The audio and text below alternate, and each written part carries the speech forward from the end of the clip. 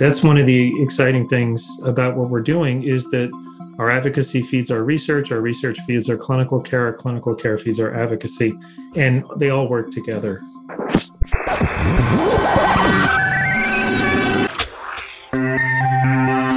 Hello, everyone, and welcome to Connecting ALS. I am your host, Jeremy Holden. Hope you all had a nice holiday, and by the way, Happy New Year.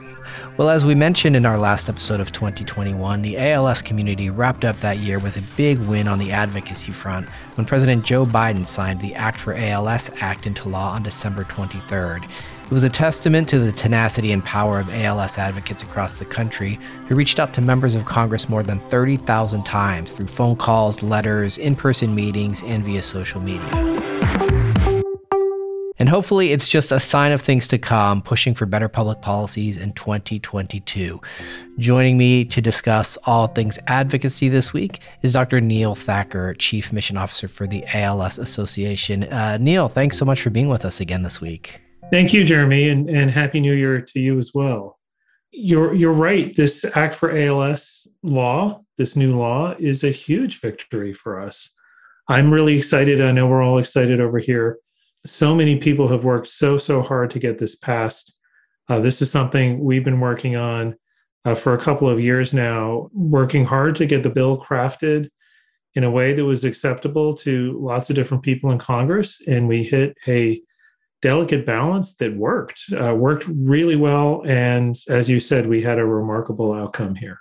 Yeah, it really was. And I know there's a lot of excitement. And of course, as a lot of listeners know, and something we've talked about when bills are signed into law, just a year ago when the SSDI bill was signed into law, enactment is the next step, and implementing that law through a lot of different administrative rulemaking and appropriation. So a lot of conversations to happen down the road, and something we'll be keeping an eye on here and discussing as that moves forward.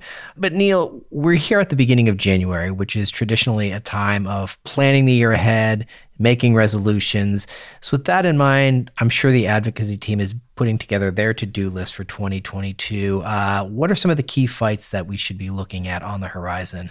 Well, one of the first key things is related to the Act for ALS, because that law was passed, which authorizes the government, gives the government permission to do certain things, but it doesn't give the government money to do things. And as you know, they need the money to fund the expanded access, to fund the research, to do the things we need to do to get therapies to everyone with ALS as quickly as possible, which is the intent of the law.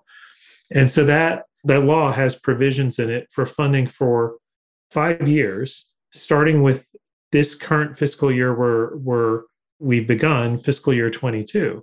Now, through a quirk of the system, the federal government hasn't actually passed a budget for the fiscal year we're in, FY22. They're running a little late, which means we have an opportunity to get funding for this bill for this year to get the money started. And so that's something we're working on. That's going to be a big push for us in the next few weeks, is to get funding for this law. And once we get the funding, we still have lots of questions about what the actual rules will be, what the process will be, how a drug company or a clinical trial site can apply for funding to support an expanded access program, how the research components of the bill will work, and how people can apply for those components. So it's just too early to know how a person with ALS can get access, expanded access under this bill, or to participate in a clinical trial through this bill. Several steps have to happen. But as I said, that funding for this new law, that's one of our immediate priorities. And we're working through with people in Congress and with the administration to figure out the pathway. So we'll have a lot more to say about that over the next few weeks. The next thing you asked me about, what are our priorities in general for the next fiscal year? And it's really three things. It's finding a way for the federal government to help the ALS community, to help people with ALS, to help all of our clinicians and scientists find new treatments and cures. And the Act for ALS is part of that, to help us find new treatments and cures. The other major focus is to make the best, to optimize the treatments and cures that we have, to make sure that as many people as possible to make sure everyone can get multidisciplinary care. The evidence-based care we know can extend life. For the treatments that have already been approved and for the treatments we hope will be approved very soon, to make sure people can get those treatments on time, safely, affordably, without putting their financial health or their physical health at risk. And then the final big part of what we're trying to do is to reduce the harms of ALS, to prevent them, to avoid them, or to even avoid the disease itself altogether. We know some people carry risk for ALS because of their genetic background. We know some people have exposures that may put them at risk for ALS. For example, veterans are at higher risk for ALS. And so we need to figure out that science, figure out why people are at risk, and then find out ways to intervene to stop that. And the government has a role to play in all three of those big aims that we're doing. We talk about the government, and oftentimes, I've said it before, we think about the government in Washington, D.C., certainly very important. But one of the things, Neil, I feel like I've been hearing more about, and maybe it's just because I've only now started paying attention to this aspect of advocacy. And I know we talked about this on this show when we discussed the role that governors have in taking down barriers to access to telehealth across state lines. But I guess state houses and the fights at the state level, what role does that play moving forward into 2022? Yeah, that's also a great point, Jeremy. And another place where the ALS advocacy community has done some really exciting stuff. And in several states, people with ALS have worked with their state governments to get funding for ALS clinics, for ALS services. And that's really important because those clinics are the gateway to the highest quality of care that's available, as well as a gateway to research and to expanded access to experimental drugs. And so we need to do more of that. And we have plans to expand the association's ability to support state advocacy that I'm very excited about. You also mentioned telemedicine and telehealth. And one thing we've learned from the pandemic is it's possible to deliver quite a bit of high quality care over the internet, through telephone, through video chat. And we want to make sure that doesn't go away. So part of our federal agenda, part of our effort to make sure we can optimize treatments and cures that we have and get everyone access to the best care possible, is to support legislation to make telemedicine more realistic in the long term for everyone. And so that's something we plan to continue to work on. We'll be also working on ways to help people get access to broadband if that's a challenge for them. That aspect is so crucial. It's not enough to have a great science and great treatment and great neurologists. We have to get people to those services or bring those services to people where they are. You see, as you lay it out, I can see how it all comes together. The advocacy working to support access to clinical care, which we discussed last week. Next week, we're going to be talking a little bit about what's on the horizon in research, and you see how the advocacy is working toward that and how it overlaps with some of the clinical care that's out there. So it really is kind of a holistic approach, even if we talk about it in different buckets of work. That's right. That's one of the exciting things about what we're doing, is that our advocacy feeds our research feeds our clinical care feeds our advocacy, and they all work together. And that's the other exciting part about working with this community, is we have people who are participating in research and receiving the clinical care who are our most powerful advocates. And the fact that their voice is being heard is just, it makes sense. And it's nice to see when things are working and we're starting to see successes. Well, hopefully the advocates listening at home are energized and ready for the fights ahead. Dr. Thacker, thanks again for your time this week. Thank you, Jeremy. Well, I mentioned at the top that ALS advocates were instrumental in the fight for enactment of the Act for ALS Act, and you don't have to just take my word for it. Back in November, after the bill passed the House, I had an opportunity to talk to Representative Mike Quigley of Illinois, one of the chief sponsors and main advocates behind that bill, about the power of ALS advocacy. And it's a conversation worth revisiting as we gear up for those fights on the horizon. Well, Representative Quigley, we really want to thank you for your time this week and all the work that you've been doing, but thanks for joining us on Connecting ALS. Glad to be here. Thank you.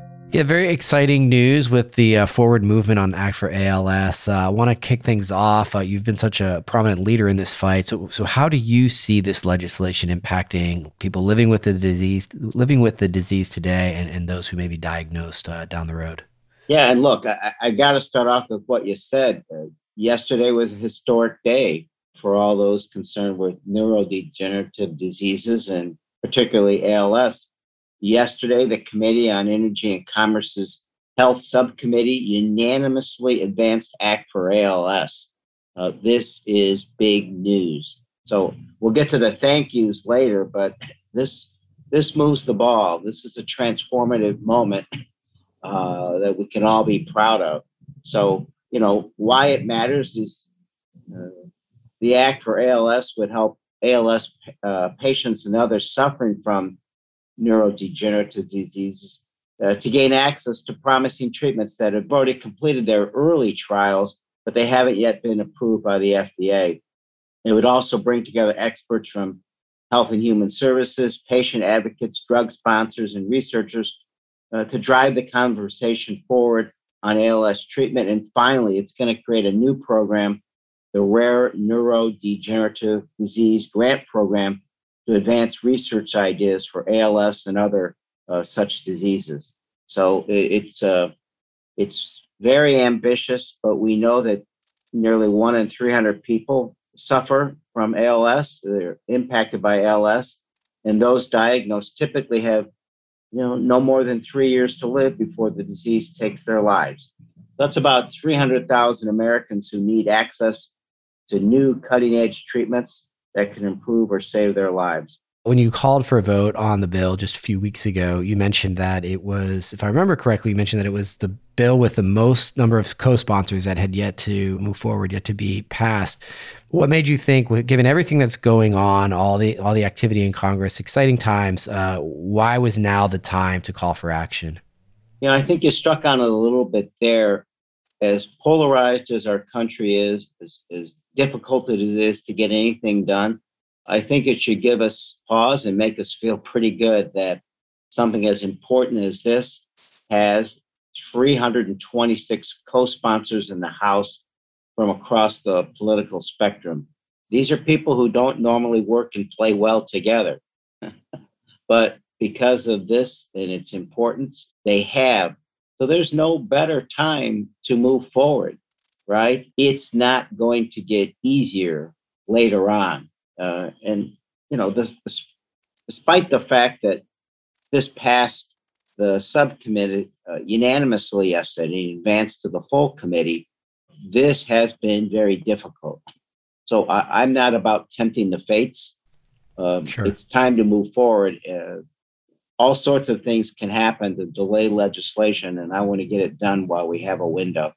Yeah, you talk about that window, and you mentioned it was a unanimous vote in the subcommittee. What do we make of that in terms of any type of momentum going forward, and where does the bill go from here? You mentioned the full committee, and we've all seen the Schoolhouse Rocks video of how a bill becomes to law, but can you just walk us through next steps? Yeah, the charts of how a bill becomes a law are somewhat antiseptic and idealistic. There's a lot going on behind the scenes, and I'm very proud of the advocates. I am ALS and the ALS Association have just done a masterful job moving forward. And we should be very thankful to Chairwoman Anna Eshoo for her unyielding support for this. She chaired yesterday's hearing. It moved forward. We also heard from Congressman Curtis and Ranking Member McMorris Rogers for help on this. So thanks to them, as well as Chairman of the full committee, Frank Pallone. So, now it goes to Chairman Pallone's full committee. We were told that a full committee markup on yesterday's measures should happen before Thanksgiving. And Wow. I can't think of a more appropriate day to celebrate a victory on something so important, as we look back and are appreciative and grateful that this would make Thanksgiving a little more special.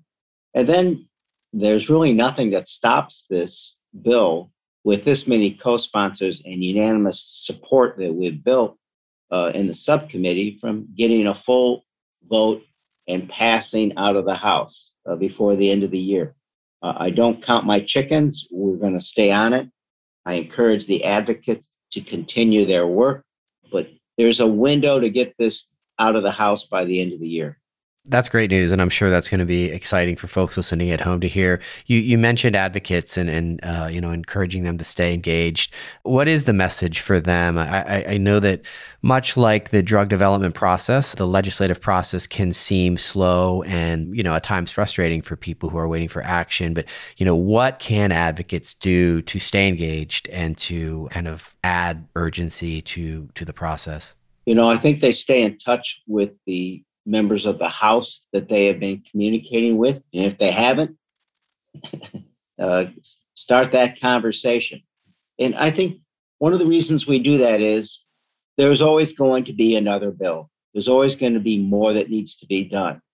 If I were to look forward and look to a day when we've passed this legislation, I assure you that there'll be other measures that matter as much, including appropriations, funding these grant programs as time goes on, and the critical research that needs to take place. So, don't stop advocating ever. Agitate, because those relationships matter, with the staff and the members and the people who work in the executive branch. Those relationships matter. The communication that goes back and forth matters. And you don't want to call people for the first time when you want to ask for something. You want to have a relationship. And then, of course, I think the fact that we have gotten past some very difficult policy hurdles with the agencies, I think there's opportunities to move the Senate along quicker than we might have thought. So I suspect that would be where folks would go after this, starting today.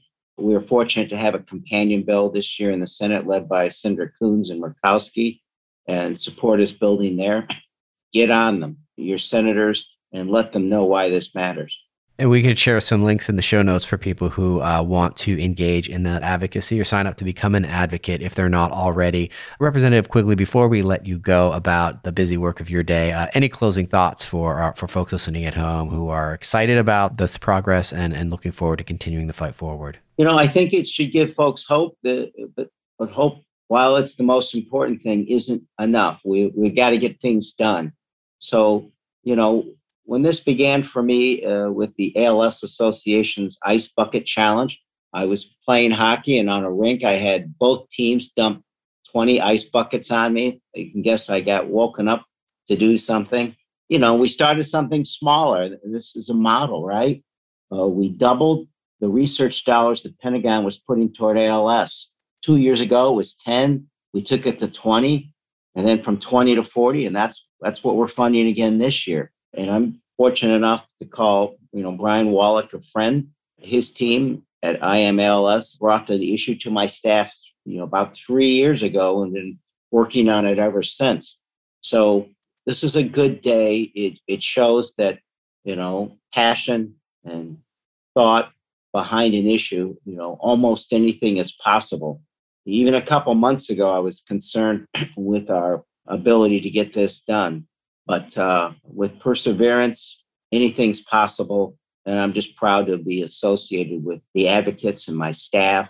And I have to say, I'm very grateful to Chairman Pallone and Anna Eshoo and all those on a bipartisan basis, Jeff Fortenberry on the Republican side, to move this forward. Much work remains for advocates and for you all on the Hill. So once again, really appreciate your time today and your work in fighting for people living with ALS. We keep moving. Thank you. I want to thank our guest co-host this week, Dr. Neil Thacker, Chief Mission Officer at the ALS Association. Thanks again to Representative Quigley for his time back in November. And thanks to you for tuning in. If you enjoyed the show, please tell a friend to check it out, and make sure to rate and review Connecting ALS wherever you listen to podcasts. Our production partner for this series is Citizen Racecar, post-production by Garrett Tiedemann, production management by Gabriella Montequin, supervised by David Hoffman. That is going to do it for this week's episode. We'll connect with you again soon.